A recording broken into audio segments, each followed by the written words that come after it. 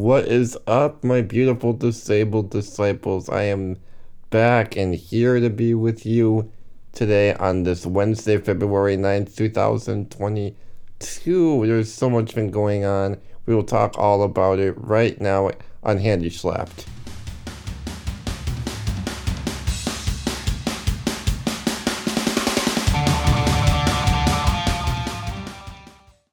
Hello, everyone. I am so pleased to be with you all again. I dearly apologize that I've taken so long to make another episode of Handy Slapped. I do apologize because it is very unprofessional and I've just been going through a lot of transitions in my life. First of all, I moved out of my parents' home. I am in my own place with my caregivers, and it's been a real shock, I should say. A real new experience that I knew would eventually come, but to actually be in the moment of it, to be within the transition, has been very eye-opening and wonderful. Scary at times, especially the first night going into it. But then again, people like us, we learn a lot early in life to defend ourselves, so to speak, to come up with tactics and means to survive when we are in separate places. For example, a lot of us grew up in and out of hospitals, myself included. So many times dealing with loneliness and separation and learning how to get through it, and just no choice but to persevere, to be persistent in those moments, to be a survivalist. That's our whole lives is to be a survivalist. And that's what made, I think, in my opinion, made this transition relatively easier than I initially thought. If you'd asked me about this a couple of years ago, like growing up throughout my 20s, wanting to make this transition sooner rather than later, I definitely do not think it would have happened as smoothly as much as I would want it. Back then, I was not ready for it.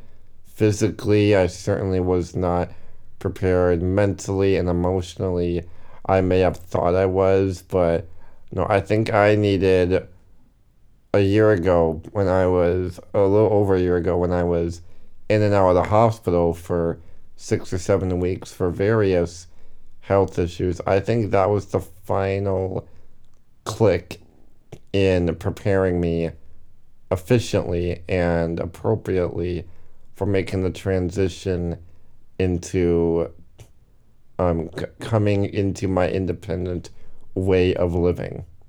Some of us, it was a lot earlier. Some of us, it's not going to be for a while yet.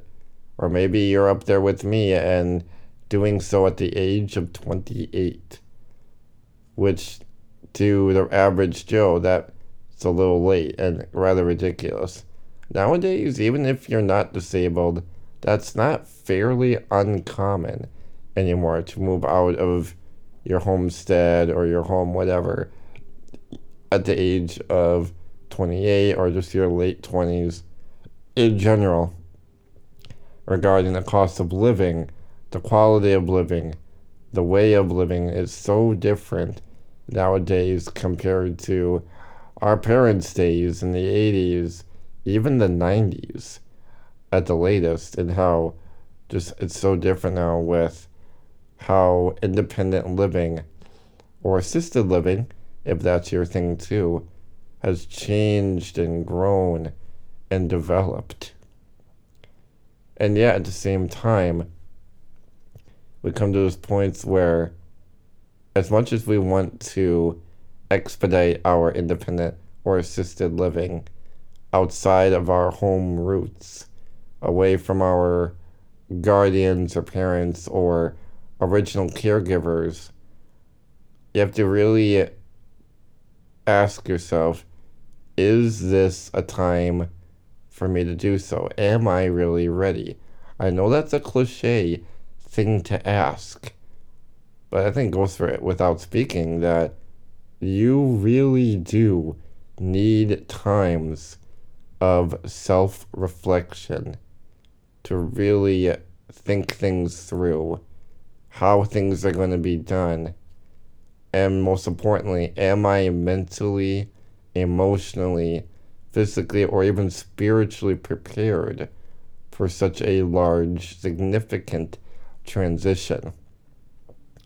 I think part of it is we try to make it not so much a big deal in the sense that all of our peers maybe be giving the presentation that it's a common, quick transition that everyone does. Like getting out of your parents' place, going to college, living in college on your own in your dorms, or living outside of off campus, or now even later, or even at the same time, uh, getting your own job, living on your own in your own apartment or house that you're renting, or whatever it may be. I think what we always fail or often fail to tell ourselves is that we need to understand and accept that everyone does it at their own pace. Everyone experiences it differently. Everyone runs and walks at different paces. We all roll at different paces. It's never a race. Everything tries to tell us that it's a huge race to the finish line. Heck, even the Bible describes some things as a race, a sprint, a run, however you want to label it. But not in the sense of keeping up with everyone around us. Feeling like we need to be up to their pace and forget to be our own individual.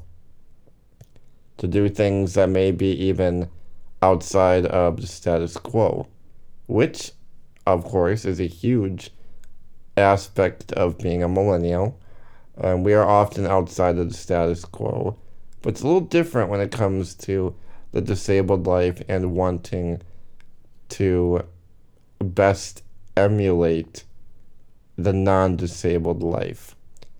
There comes some boundaries that we want to skip over, or we may not even have expected in the first place.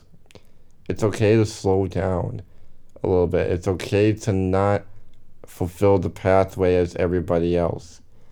Some of us may know this better than others, but you know what? We need that daily reminder. Go at your pace, the pace that God has given you to reach to the point where you need to be ready to make those transitions and not rush into them, feeling like you need to be ahead of the curve as everybody else is. Why do we have to feel like we must do so like everybody else? Community. If we're not in that community, we're an outcast. If we're not keeping up with the Joneses, we're an outcast. If we're not following the latest trends or anything like that, or moving out when we feel like we want to move out, or we don't have the ideal job or the ideal partner at a specific age, making up our own timetables for our lives to fulfill X, Y, and Z at a specific time. That is not at all how life is supposed to be. And unironically, if it works for you, that's great too. And that's the thing, we need to be open-minded with ourselves. We hear so much about being open-minded with other people, open-minded to new ideas, ways of thought, etc. But we don't always think about being open-minded with ourselves and being real with ourselves and letting ourselves grow naturally. Instead, we want to either grow up quickly or we want to regress and live in nostalgia land all the time because that's our safe zone, where it's everything is expected the way to go to plan. There's no way of fearing the unexpected, and there's no way of fearing the unknown when we make ourselves live in that nostalgia land where everything is comfortable, familiar, and known to us. It's fun to go there on visits, but somewhere you never want to live.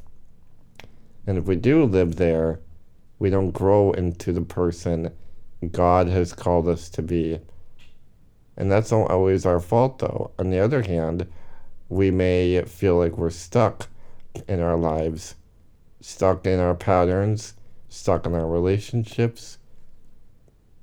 And I've been thinking a lot about this throughout the several weeks of my absence, and with everything we do, choose to do, and experience, and our responses to those experiences, how does that play into the question of why do we love who we love? Why are we attracted to those people? Obviously, there's a lot of scientific explanations for that. You could look at it through sociology. You could look at it through even genetics, lifestyle, the way people are, psychology, of course.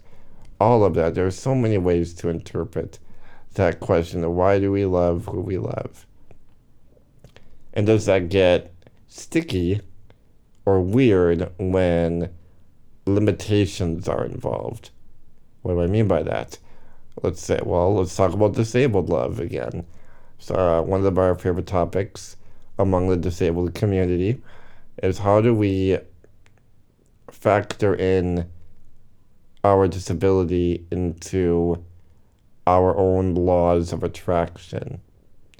Does it differ? Are they significant? Or is it just us reading into things that aren't even there? Well, when you think about being a disabled person who is in love with whoever you're in love with, how does your situation, your lifestyle, your disability factor into how you view this person? In short, how does your disability affect your feelings towards someone else? Does it make you happy? Does it make you excited? Or does it make you nervous because you feel like your disability is going to negatively affect the relationship, or damage it, or compromise it, or create some kind of power struggle? I mean, anything is possible, but those are fair concerns to have, and you're not selfish for having those concerns, not in the slightest. So if you feel that way, I'm right there with you, my friend. There are many reasons to feel that way about relationships and the way we love other people. Love is complicated. They say it's simple, but it's a very complicated, I'm not going to say feeling, but it's a very complicated action.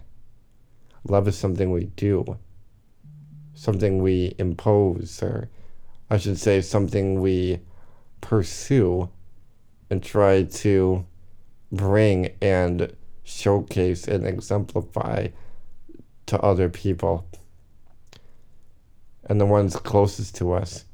And to do all this with problems in between unconditionally. I think a big struggle I have is that how do I love intentionally with action in helping someone else when I can't do any kind of help for myself?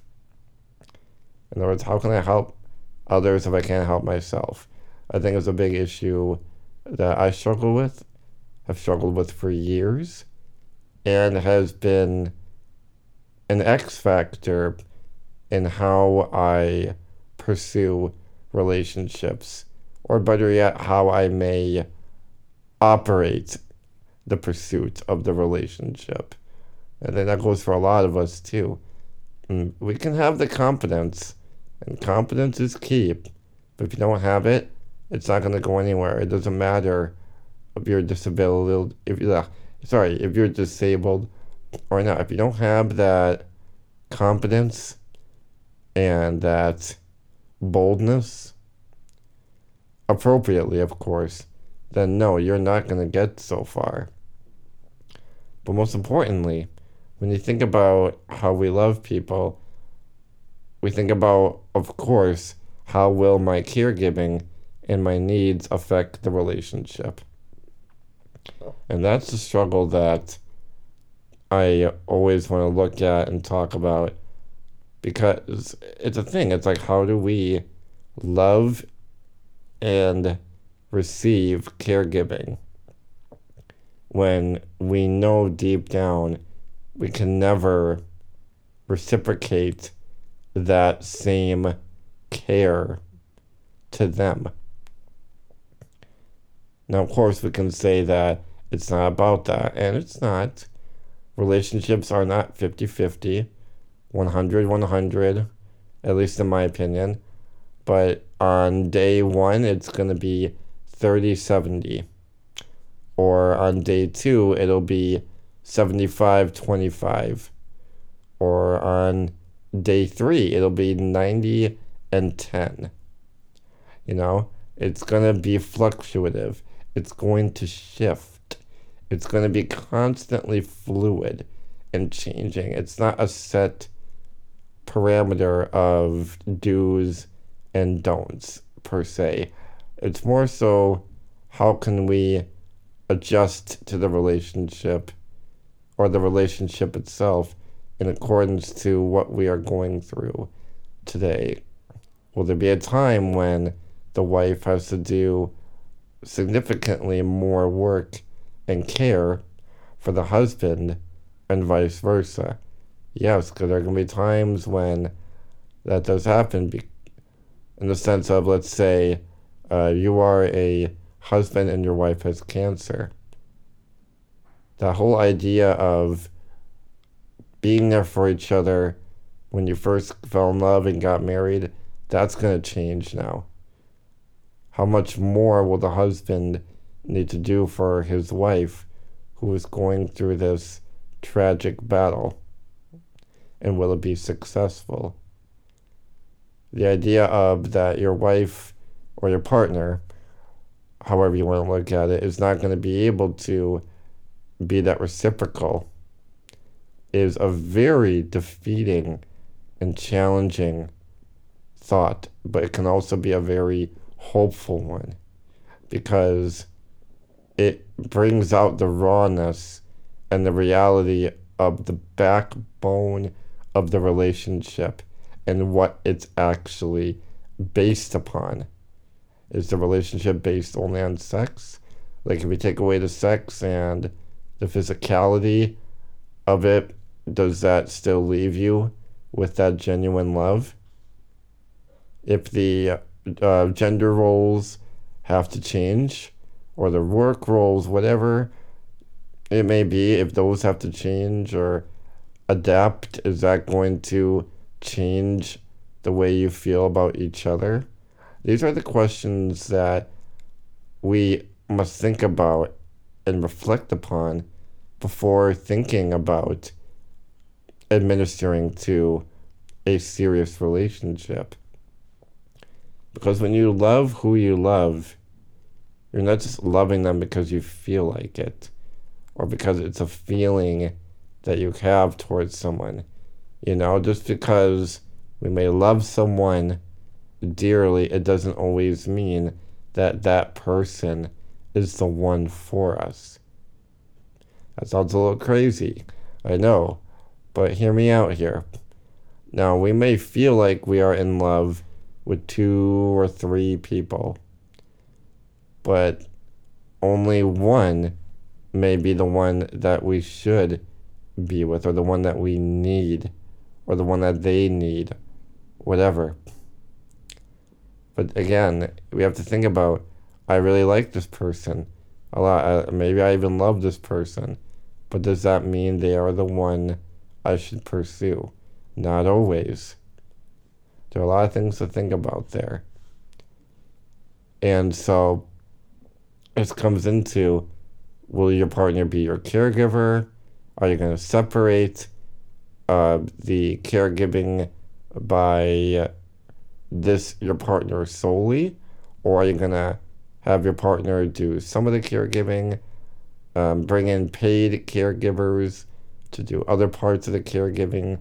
That's a big recommendation I hear a lot, and to bring off the balance, because that can be very complex in love and the fulfillment of your physical needs.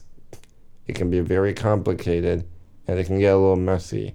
So however you decide to do that, find a way to keep that balance of love and care. Because, of course, and this is speaking from the men's side, of course, and being a man, you don't want to feel like you're being a burden on your partner or your wife or whoever. That's the last thing you want to feel like. But if it's true love and they are still around, that's a keeper. And that's something we have to swallow too.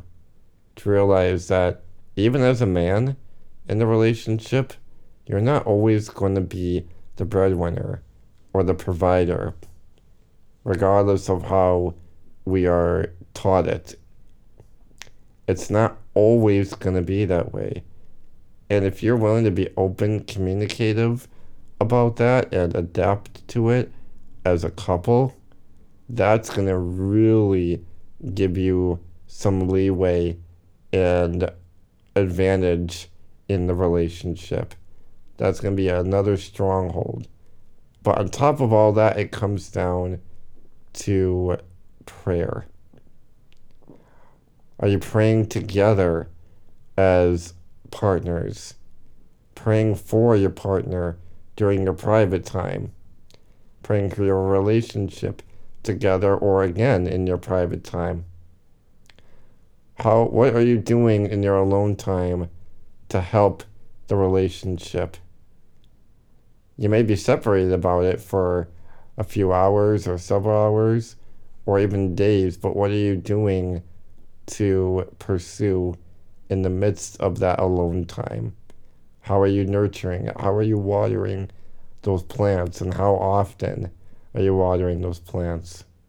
You know, relationships and love being in action, again, it's like your brain, or it's like a muscle.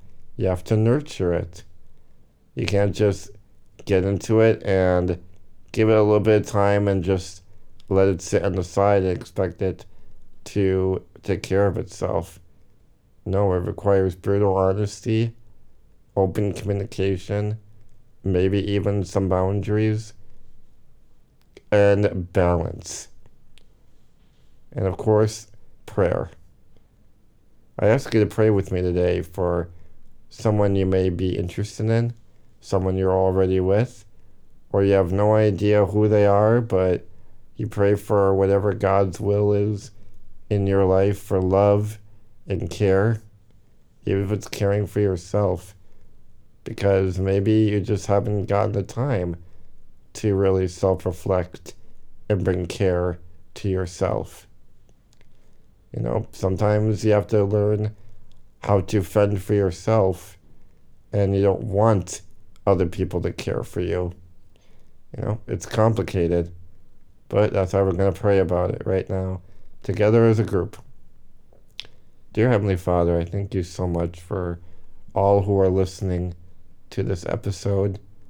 Whatever ways of love we may be confused about or struggling with, feeling like we don't deserve love, feeling like we don't know how to give it because it's never been given to us, not knowing how to forgive and love others, Lord God, the way you have forgiven and loved us. Help us to do so, Lord. In Jesus' mighty name we pray. Amen. Well, thank you so much for listening to, finally, episode 49 of Handy Schlepped. I am your host, Reverend Jordan Schrader. Whatever you need, reach out on Facebook, on facebook.com/Jordan Schrader, or reach me out on email at jordanrobert71@gmail.com.